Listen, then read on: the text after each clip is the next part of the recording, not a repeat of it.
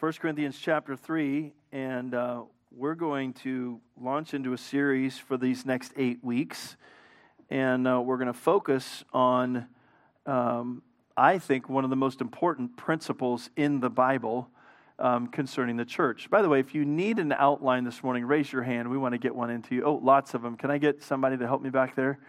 Laser, just grab a stack there and just start going around and handing them out. Did you say laser? Yes, I did.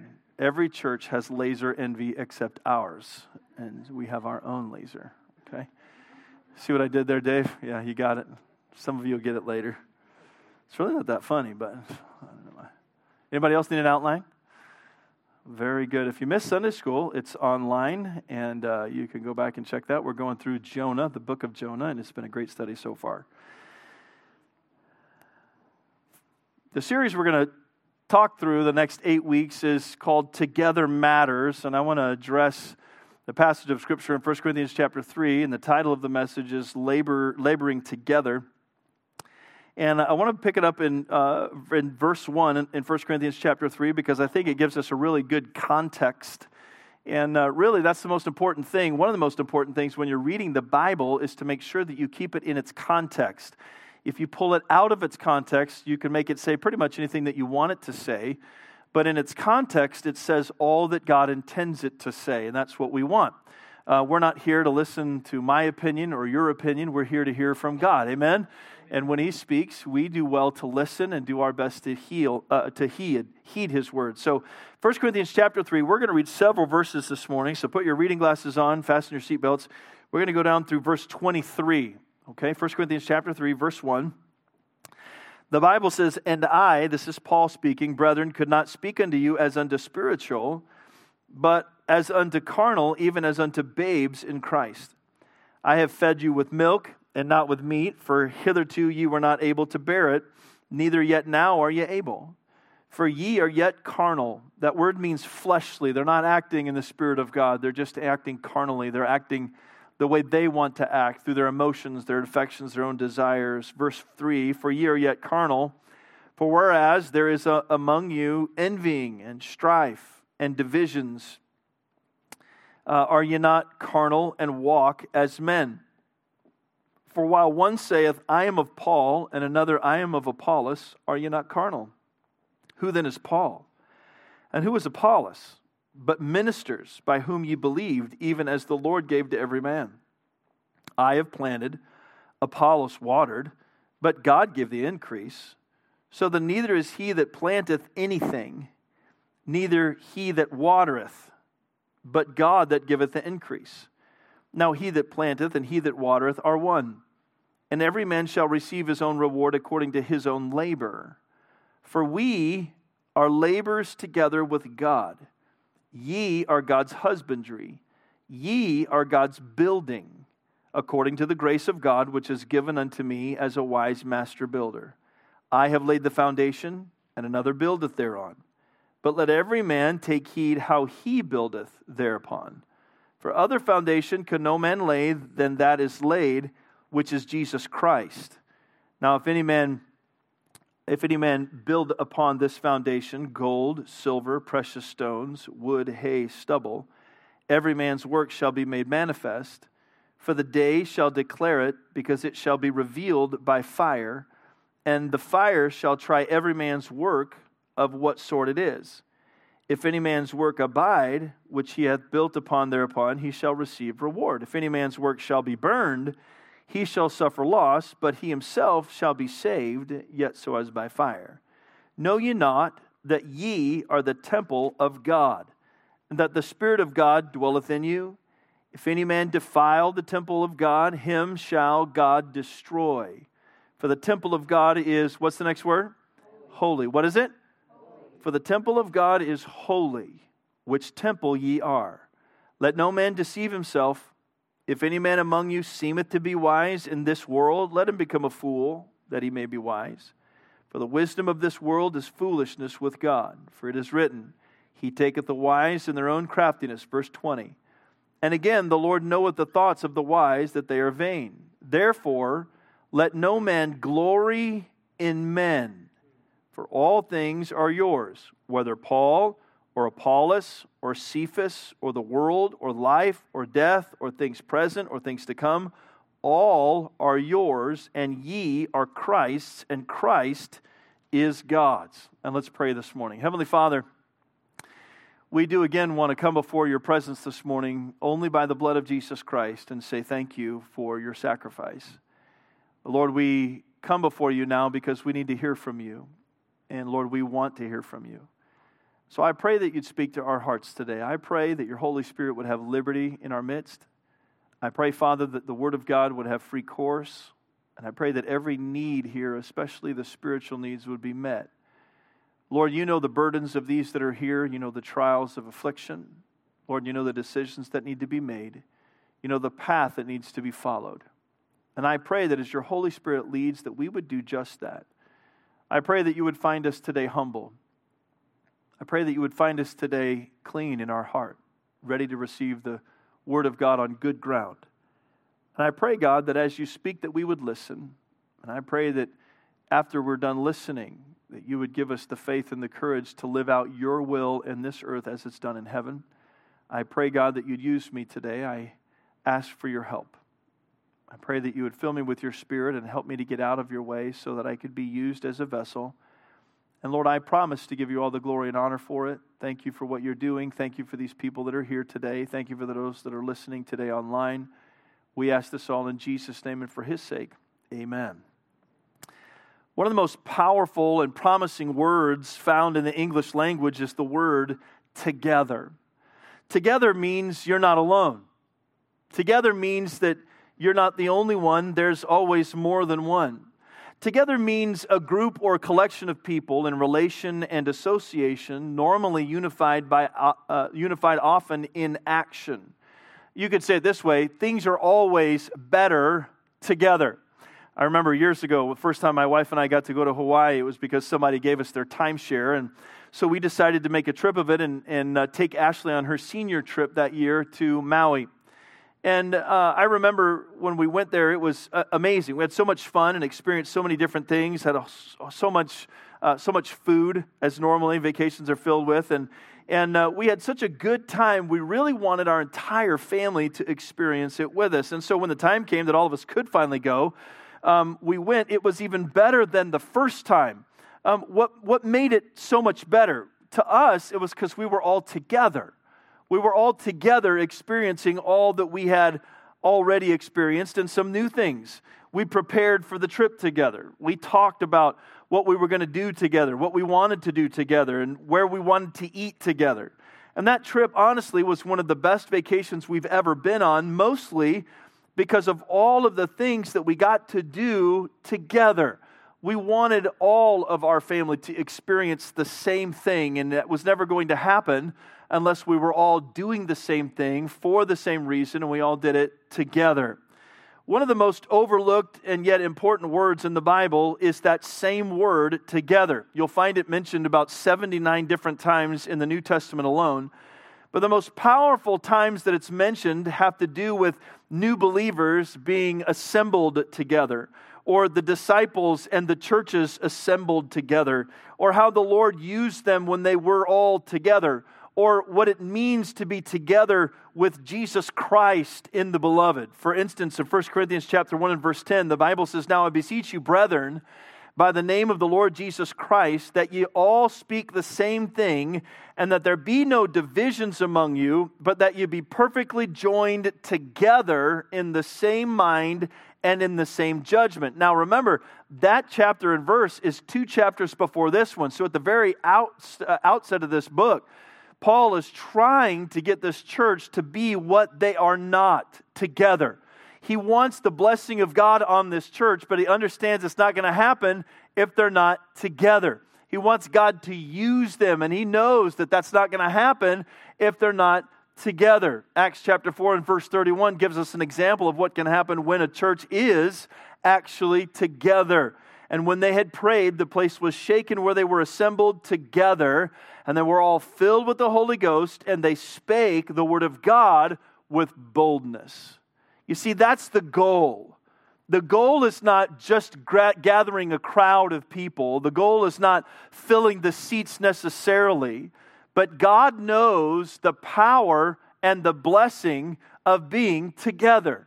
When there are people who are not going through something alone, when there are people who are not serving alone, when there are people who are not just assembled together, but they are acting together as one should be as a church. Truly, it's Jesus Christ that brings us together. Amen? It's Jesus that brings us together. And over the next 8 weeks, as your pastor, I've asked God to help me to prepare you as much as I possibly can for this upcoming transition, and that how together we can watch how God will work all things together for good to them that love God, to them who are called according to His purpose. So here in our text, this church is being torn apart. It's very apparent in the first few verses in chapter 3 that the devil is having his way. And really, even if the devil didn't have anything to do with it, they're doing a pretty good job on their own selves. They've all decided that they're going to get in their own cliques. The Bible word is factions. This for divisions and sects has to do with factions and cliques. The Corinthian church was severely divided. The division here described in the Bible was focused primarily upon the former preachers of the church, Paul, Peter, and Apollos. The ministers themselves were not involved in any of this. They weren't going around trying to get people to think that, say, well, just make sure that when you're together after I leave, that you tell everybody that I'm your favorite apostle or that I'm your favorite preacher. That's not what they were involved in. They didn't have anything to do with it. Instead, it was the carnal believers in the church, the believers who were acting fleshly, that were causing the problems. Some liked Peter. Some liked his preaching better and felt that he was doing more for the Lord. Others felt the same thing about Paul. Others felt the same thing about Apollos. And yet God gives us this passage this morning because of our nature. Look, it's natural to be drawn necessarily to a personality more than another personality. That's natural. But that natural thing is what was tearing this church apart. The carnal mind is enmity with God. And when you take that word for what it is and you put it in the context of the church at Corinth, what was dividing the church? The flesh. People's own paradigms of what should be and what shouldn't be. And so this morning I want us to notice 3 essential images that come into clear view from this passage. And then once those images are in focus, we'll make some applications. So it will be the church, the ministers, and the people. First of all, number 1, let's look at the church. As it comes into focus, the Bible clearly tells us that the church is actually the temple of God. The church is the temple of God. Now, if there was ever a mystery to the Old Testament prophets, it was concerning this thing called the church and how God was planning on using it. But to the New Testament believers, it was no mystery. In fact, the body of Christ was the most important thing. The Bible says in 1 Timothy 3 and verse 15, "But if I tarry long, that thou mayest know how thou oughtest to behave thyself in the house of God, which is the church of the living God, the pillar and the ground of truth." What an amazing passage that gives the value and the foundational truth that's necessary for this world. And he places it in the church of the living God. Now, as we go through this passage, we learn a lot about the church. We learn that it's called the temple of God, and we learn several things. First of all, letter A, that it belongs to the Lord Jesus Christ.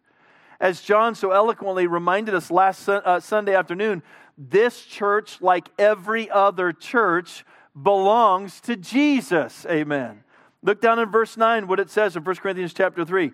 "For we are laborers together with God. Ye are God's husbandry. Ye are God's building." And don't ever forget the price that was paid for us to be purchased as that building. The Bible says in Acts chapter 20 and verse 28, as Paul wrote and spoke to preachers in Ephesus, "Take heed therefore unto yourselves and to all the flock over which the Holy Ghost hath made you overseers, to feed the church of God," listen, "which he hath purchased with his own blood." By right, the church belongs to Jesus Christ. The temple belongs to the Lord. Secondly, it not only belongs to him, it's built by the Lord Jesus. At the very first few verses, the Bible tells us about this factions becoming about ministers and all these things. And in verse 4 talks about Paul and Apollos. Are you not carnal? And we're just ministers. Look at verse 6. "I planted, Apollos watered." But listen, "but God gave the increase." And notice the fact is, if it's going to be built, it has to be built by God, or it's not going to be built at all. The Bible says in Acts 2:47, praising God and having favor with all people, and the Lord added to the church such as should be saved. This became a recurring theme, by the way. This would be the norm throughout the book of Acts in the first few centuries after the resurrection of our Savior Jesus, because Jesus said it was going to be that way.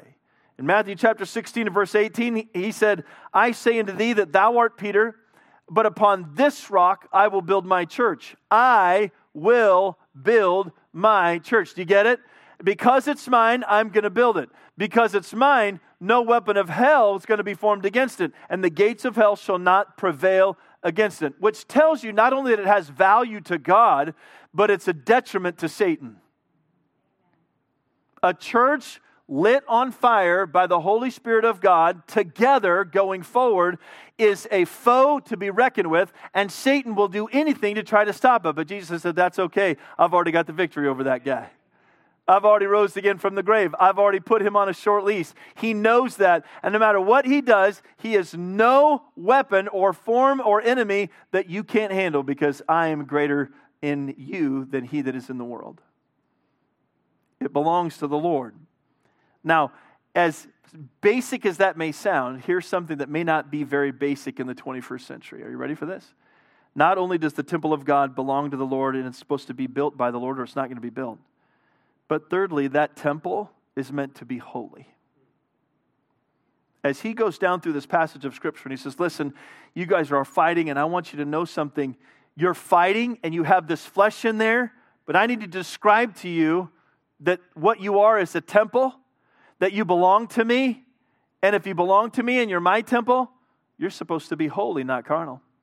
Verse 16, know ye not that ye, that's a plural word. He's not talking about we are laborers together. Now he's talking about ye. He was talking about we are laborers together. We'll explain that in a minute. But now he's talking to them, the church.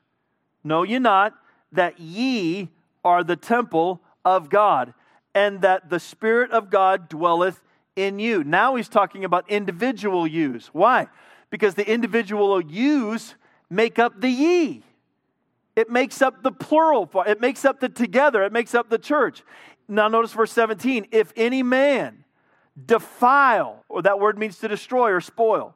If any man or woman despoil or defile the temple of God, him or her shall God destroy. Why?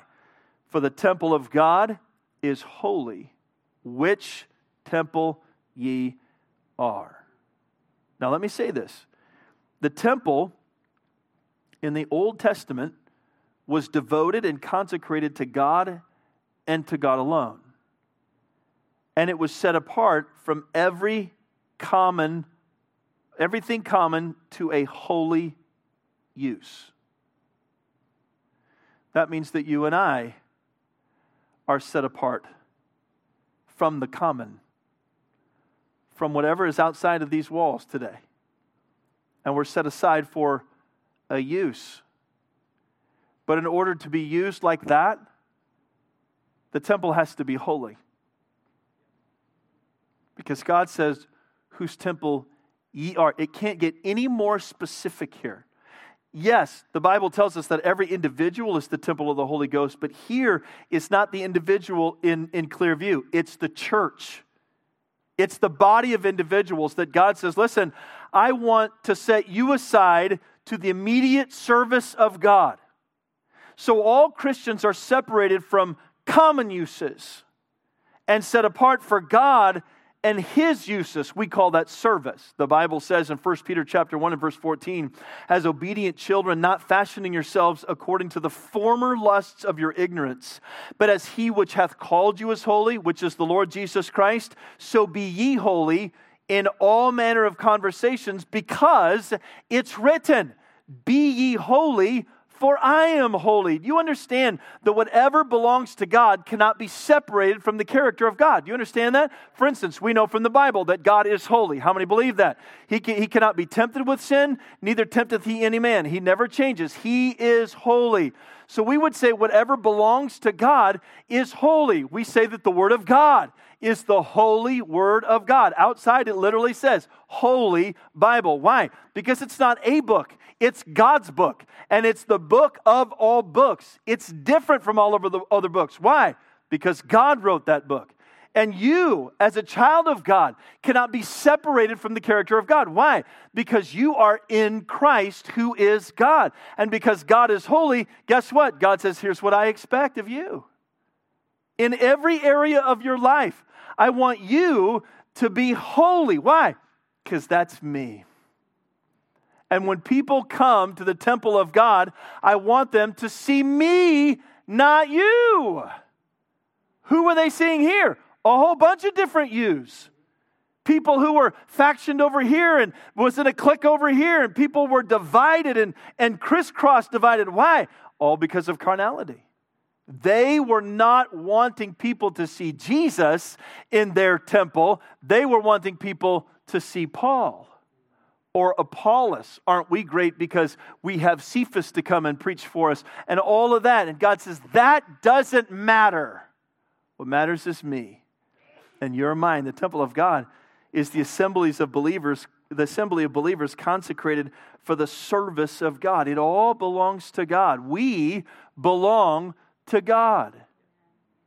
Secondly, we see not just the temple of God in view, we see the ministers of God in view, and that ministers are God's tools. Ministers are God's tools. Now, I'm not very handy. I'll just tell you that right now. Okay? I'm not handy when it comes to working on my car or truck. I'm not handy when it comes to working on my house. It scares me most times to work on stuff like that because I think I'm going to break it. There's no way I can do it.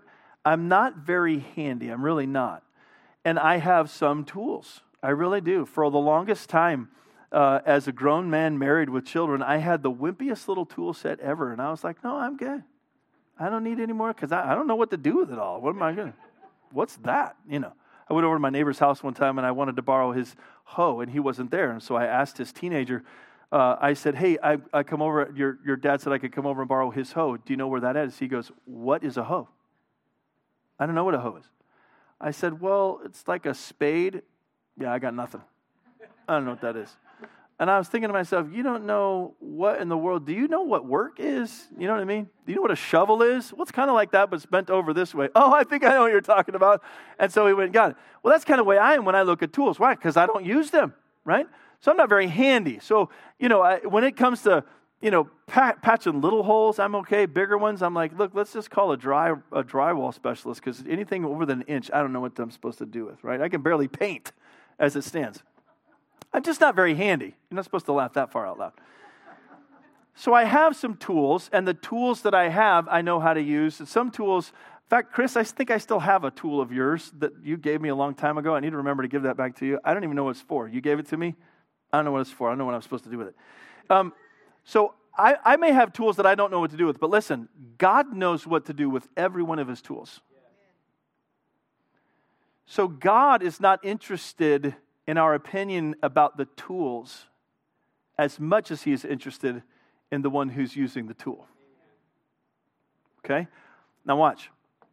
God makes it very clear in the passage that he uses ministers. That word is servants. We know that he uses pastors and teachers, okay, to build and to build up his building. It's very clear right in this passage. Go back to chapter 3 and look what it says. It says, in verse 9, for we are laborers together with God. And then he says, ye are God's husbandry, ye are God's building. Verse 11, for other foundation can no man lay that is laid, which is Christ. And now, all of this in verse 10, according to the grace of God, which is given unto me as a wise master builder. So this isn't Paul the novice going, I don't really know what I'm doing. I'm just going to come in here and preach a little bit. And, he knows exactly what he's doing. He's a master builder. So when Paul comes in to preach and to disciple, he knows exactly what he's doing because God has taken the tool out of his bag. He's put it in Corinth and he said, now, this is what I want you to do. For 18 months, I want you to pour your heart my heart into your heart and your heart into them. I want you to take your hands. I want you to take your feet. I want you to take your life and manner of conversation and pour it into them. And I want you to build on that foundation of Jesus Christ. It's very clear from the context that Paul is a master builder and he's being used of God. But I want you to understand this about the ministers, okay? We're talking about the ministers of God, that they're tools. Letter A, there are different kinds of ministers. In the text, in this chapter 3, he talks about the different ministers. As you read through the New Testament, it's amazing that you find a variety of different personalities, different backgrounds, all of the people of God that he uses to take the oversight of his building and husbandry. You find it from James to Paul to Peter to John to Philip. You see it in Apollos. It's all over the place. Even Timothy. All of this is all different, okay? Part of God's infinite plan is to use the difference in certain people to make a difference in other people.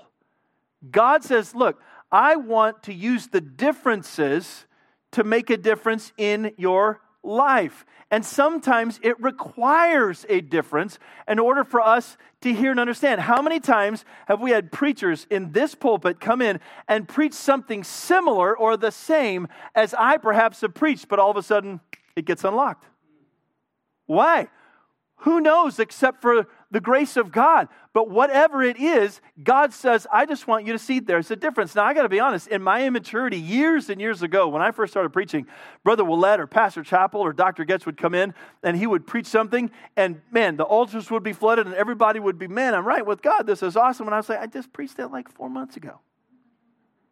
Where was everybody then? Well, I'll tell you, they weren't where they were when Dr. Getz got here. And he used a different sound and a different personality to bring out something that they were ready for, and there was a difference made. You see that? God uses differences to bring out a difference in us.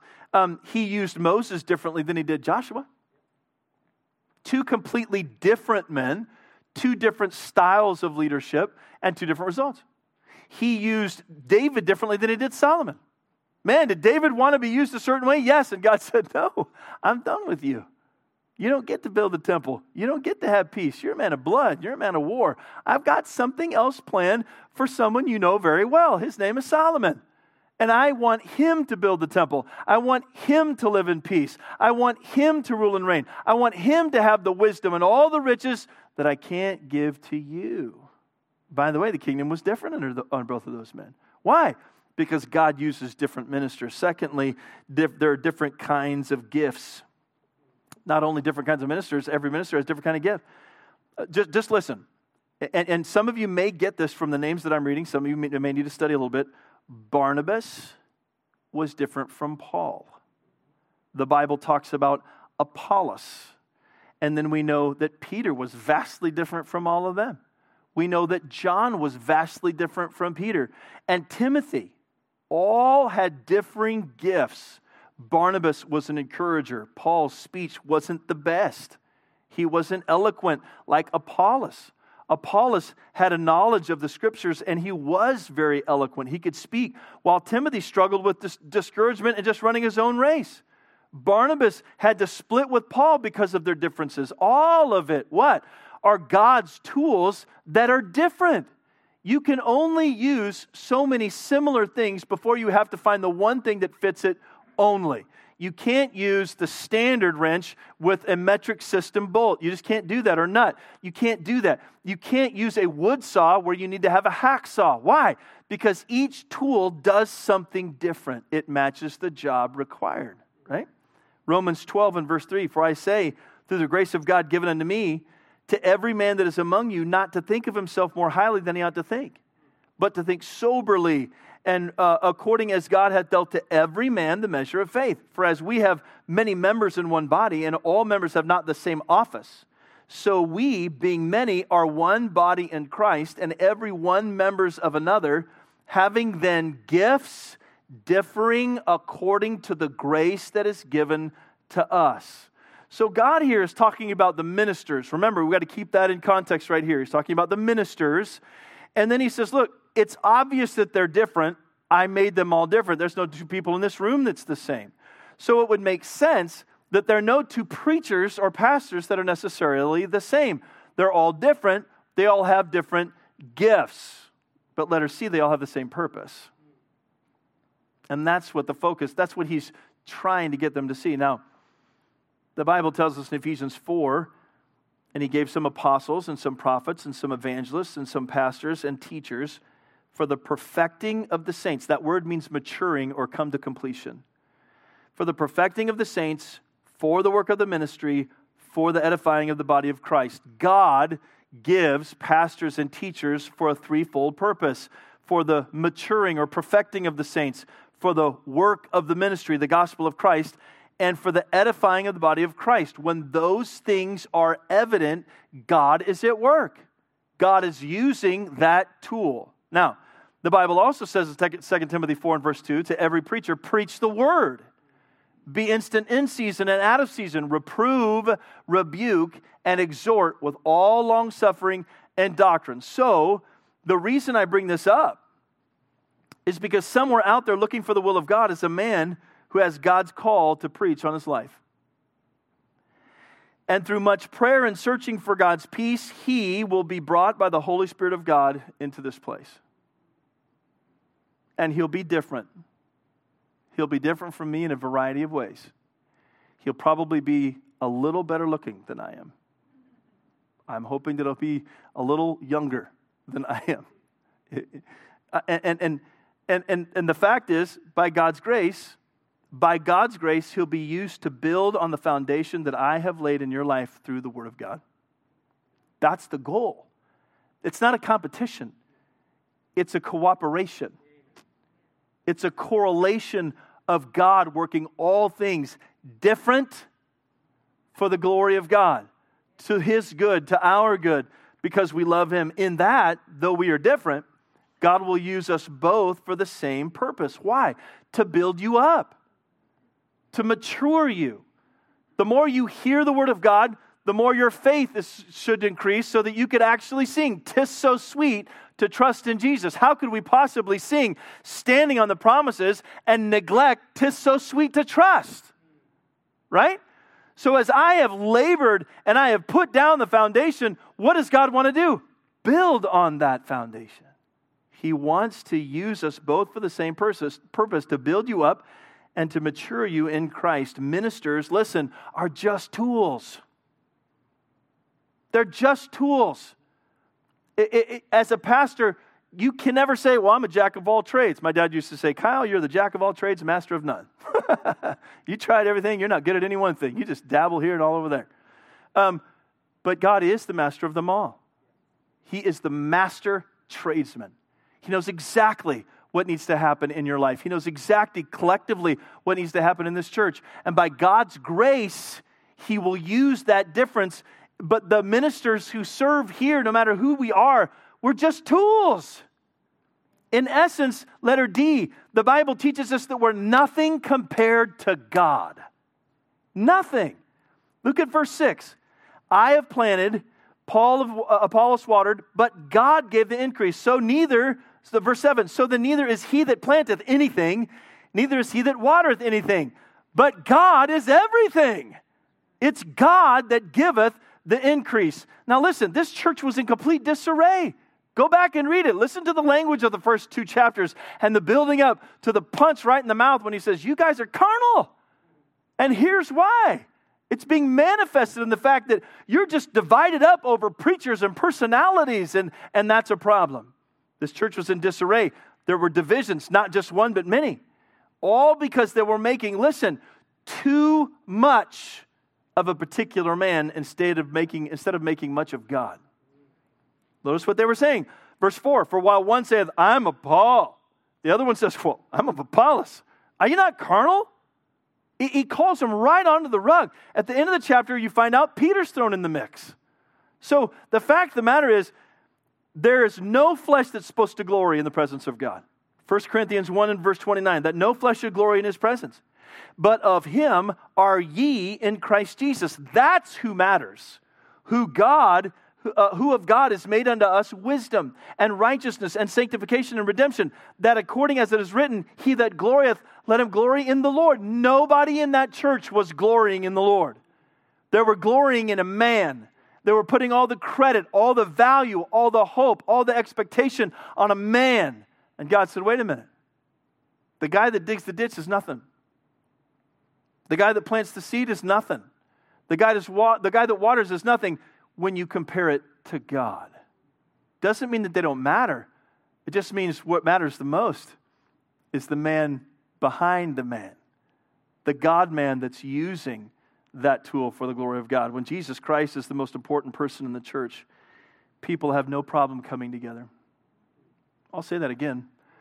When Jesus Christ is the most important person in the church, people don't have a problem coming together. When he's the most important person in the church, people don't have a problem praying together. They don't have a problem worshiping together. When Christ is preeminent in the temple of God, people don't have a problem caring together. And they don't have a problem serving together. As the temple of God comes into view, it's very clear that God reminds us that we are not our own. We belong to God. It's clear how he expects us to live. Then he reminds us that ministers are just tools. We're just tools in the hands of an eternally creative God who is at work building up people and bringing them together for a specific purpose. Number 3, the third image that comes into clear view is the people. And the people are the building. The building. Ye are God's building. Now, if you've been around here long enough, you know that the church is not a location. It's not brick and mortar or drywall and paint. The church is an assembly of baptized believers who come together to remember the Lord's death and to spread the gospel of Jesus Christ until he comes. That is the most concise definition I've ever written about the church. The church is an assembly of baptized believers who come together to remember the Lord's death and to spread the gospel of Jesus Christ until he comes. The church comes together for encouragement. The church comes together to be strengthened in our faith so that we can live that faith once we leave. Turn your Bibles, if you will, to Hebrews chapter 10, just briefly. Keep your place there in 1 Corinthians. We're going to be back in a moment. I just want to lay this groundwork before I go any farther here because we're almost done. Hebrews chapter 10. If you go to 1st, 2nd, 3rd John, you're too far. If you hit James, you were close. You've got to go back to the left one. If you're at Revelation, just do a U-turn. Hebrews chapter 10. Now, I want you to keep the context of what we've been talking about for the last several minutes. And why we assemble. Why do we come together? Why is that so important?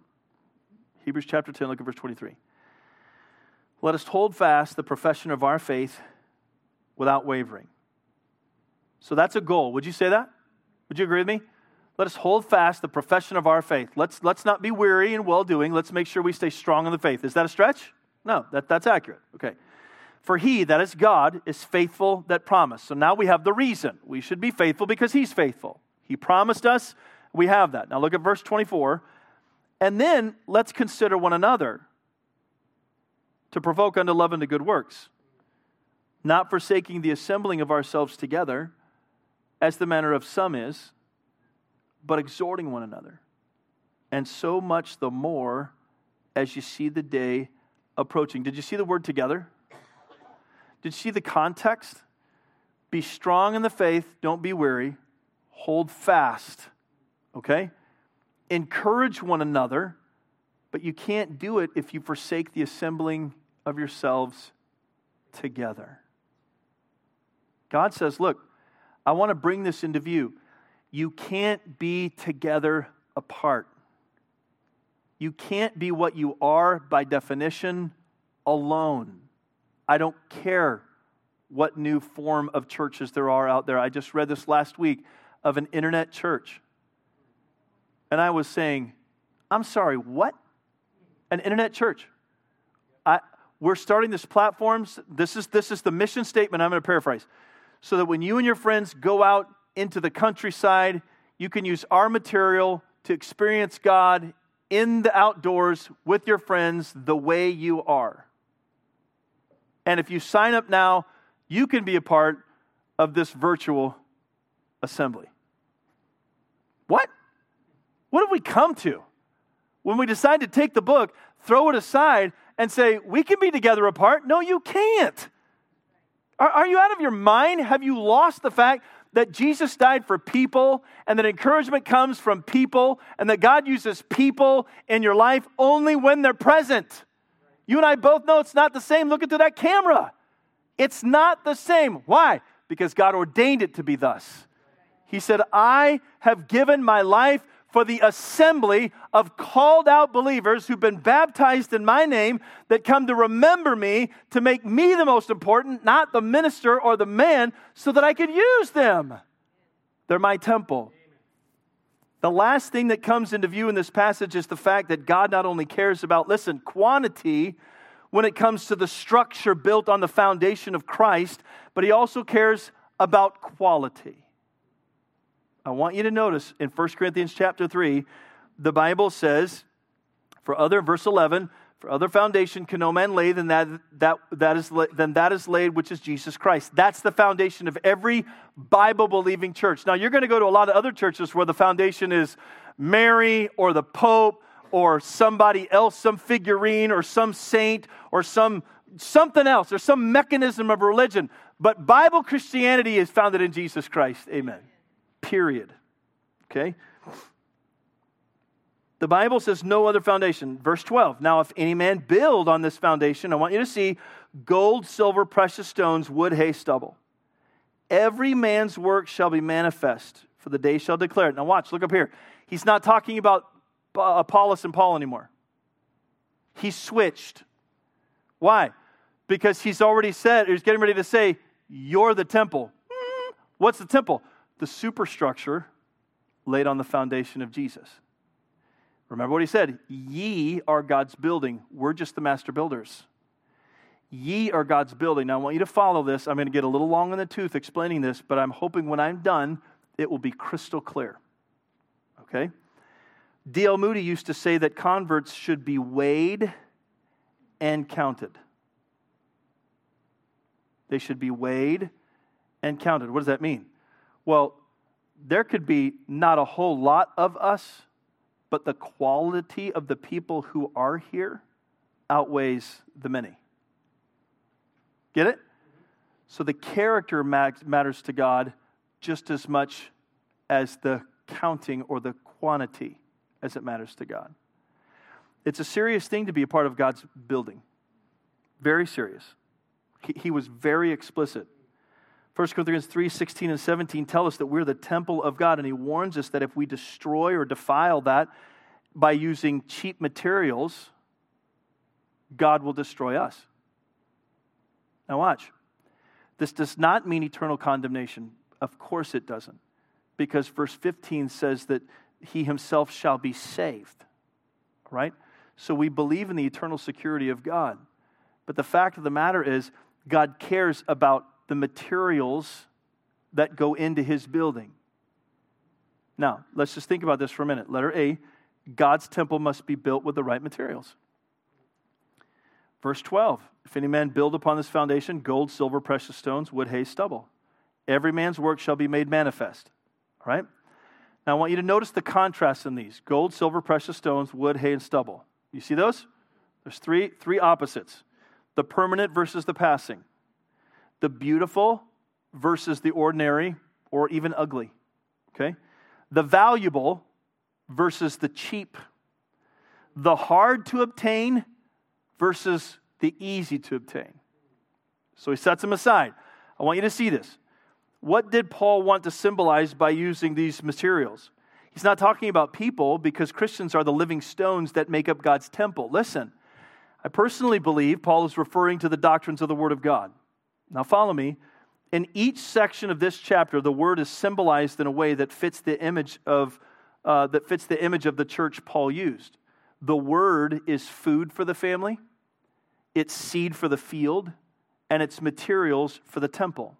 Listen just for a minute how the Bible presents the wisdom of the Word of God as treasures to be sought, protected, and invested in daily life. Listen, Proverbs 3:13, happy is the man that findeth wisdom, and the man that getteth understanding, for the merchandise of it is better than the merchandise of, silver, and the gain thereof than fine gold.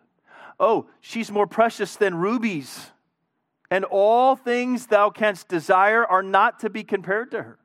Proverbs chapter 8 and verse 10, receive my instruction and not silver, and knowledge rather than gold, for wisdom is better than rubies, and all things that may be desired are not to be compared to it. So when we read this, gold, silver, precious stones, wood, hay, and stubble, he's saying, listen, some of you are not building with the right materials. You're building with that which is common. By the way, carnality is common. The flesh is easy to find. It's everywhere. It's easy to have an opinion, and my opinion trumps your opinion. My opinion's better than yours. No, it's not. It's just different. And as long as it differs from God's opinion, neither of us are right. So God says, I want you to get the right materials. Letter A, God's temple must be built with the right materials. Letter B, we, as God's building, build into the church what we build into our lives. You and I build into the church, the temple of God, which is the church of the living God. We build into that building what we build into our lives. The Corinthians were trying to build their church by man's wisdom, the wisdom of the world, and when they should have been trying to depend on the wisdom of God as is found in His Word. Now, let me just ask you briefly, are you building into your life God's wisdom or your own understanding of things? Are you building into your life? Because to be a part of a Bible-believing church who wants to serve the living King, the Lord Jesus Christ, that church is the temple of God. And that superstructure laid on the foundation of your salvation in Jesus Christ is supposed to be gold, silver, and precious stones. Because wood, hay, and stubble is going to burn in the end. That is, there's no value to it. It means nothing to the kingdom of God. Didn't say you don't mean anything. It just means what you're bringing into the church doesn't survive. It means nothing in the long run when I stand before the Lord Jesus Christ at His bema seat if I am just trying to have my own way. Lord, have my own way. I want to be the potter and I want to be the clay.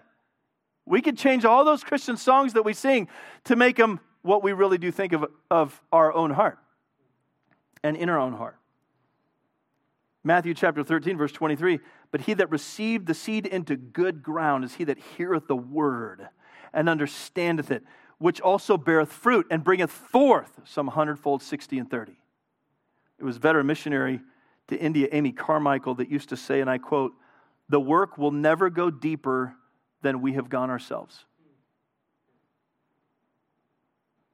So how deep is the work going? What are you building on? What's the material that you're using to build into your life? So we end up tearing down our own lives if we fail to build the church. We end up tearing down our own lives if we fail to build into the church the values that are going to last. Not only do we ruin our own life, but we defile the temple of God. See, somehow in our mind, we have it that it doesn't really matter to the church what I do with my own life. It does if you belong to the church. If you don't belong to the church, it's your own life. But if you belong to the Lord Jesus Christ and the body of Christ here in this place, it matters. Everything that you are building in your life matters to the body here. And by the way, it should matter to all of you. Every one of you, it should matter. Is this temple holy or is it unholy? Are you just building your life on things that are common, things that can be found on street corners or on internet sites or on emails or on some app somewhere? Or are you building on the Word of God? Because letter C, carnal Christianity defiles the church of God and destroys a life. Carnal Christianity defiles the church of God and destroys a life. Romans 8 and verse 5, for they that are after the flesh do mind the things of the flesh. What are you after? See what it says? For they that are after the flesh. What are you pursuing? Are you pursuing a payday? Are you pursuing some Nirvana, my son said to me the other day, Dad, what does this certain religion believe? We sold our property to the Buddhists over here on Yagasan Hill. Many of you remember that. And I said, well, from all I could gain, the end is what they call nirvana. And I do know a little bit about their doctrine, but that's the end. They believe in reincarnation, which I don't really understand. So if I'm the highest form of anything on the planet as a human, and I die and I come back to be a bug or an iguana or a skunk or a possum or a, God forbid I should be a cat or a dog or something like that. But how is it that I'm digressing because I didn't do well, and hopefully I do enough well until I can become a man again, or not even that, I can just transcend it all and I get to the relief of nirvana. That's the pursuit of a lot of people. They're following after something that's mythical and they're being lied to. For they that are after the flesh do mind the things of the flesh, but they that are after the Spirit, the things of the Spirit. Listen, for to be carnally minded is death. What did he say in chapter 3 and verse 1? Ye are yet carnal. I wanted to speak to you spiritual, but you're still acting carnal. And the Bible says that the carnally minded is death. For to be carnally minded is death, but to be spiritually minded is life and peace. Listen, you need to decide now, not later, whether this church is going to be carnal or spiritual. You've got to decide it. I can't make that decision for you. For 18 years, I have tried my best to say, listen, there's a better way. It's God's way. Don't be carnal. Be spiritual. But pretty soon it's going to be someone else. And if you haven't made the decision yourself, you will never make it. You've got to decide, do I want to live or do I want to die? Because living outside of the will of God might as well be death. Amen.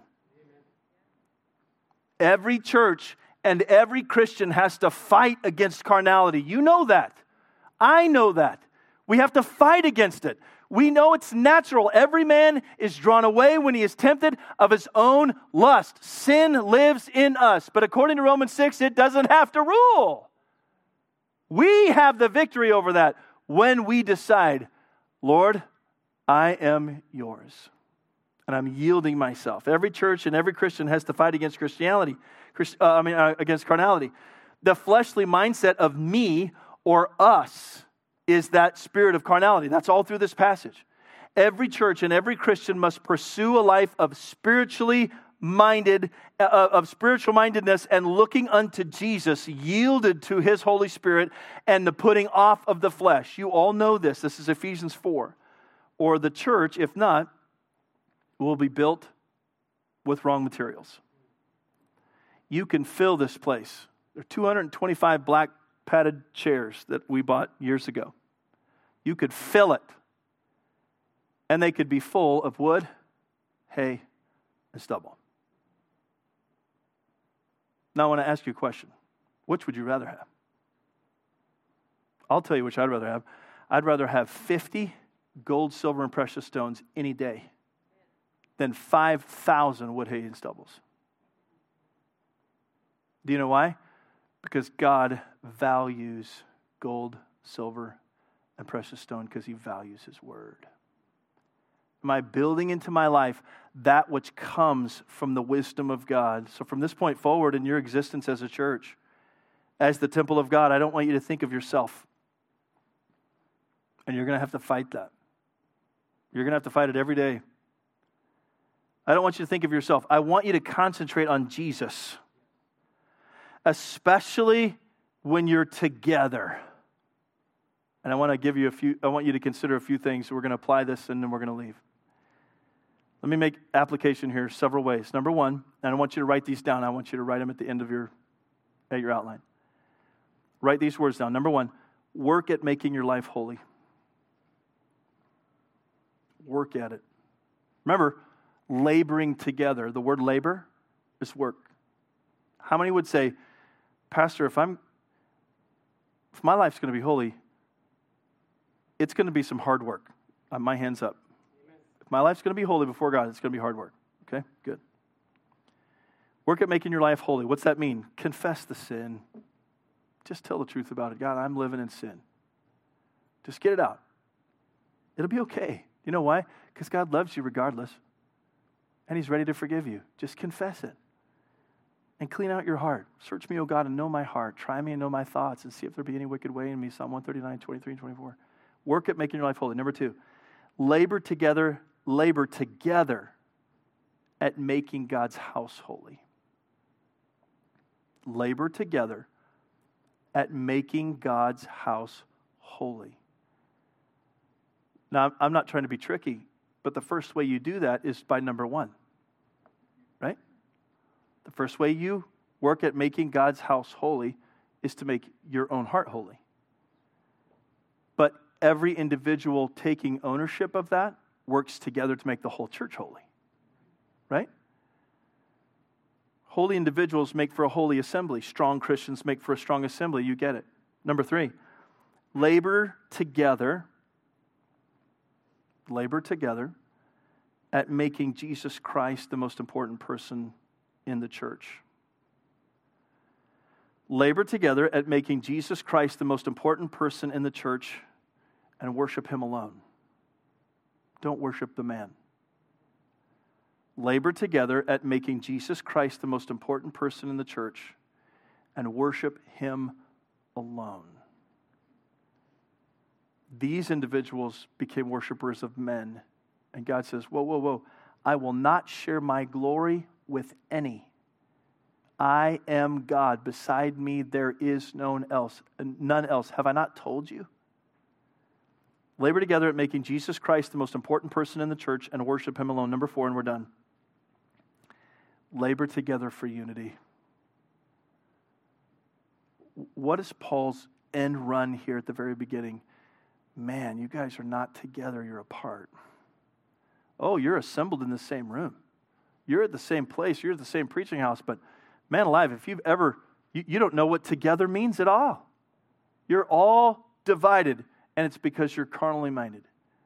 So endeavor together for unity.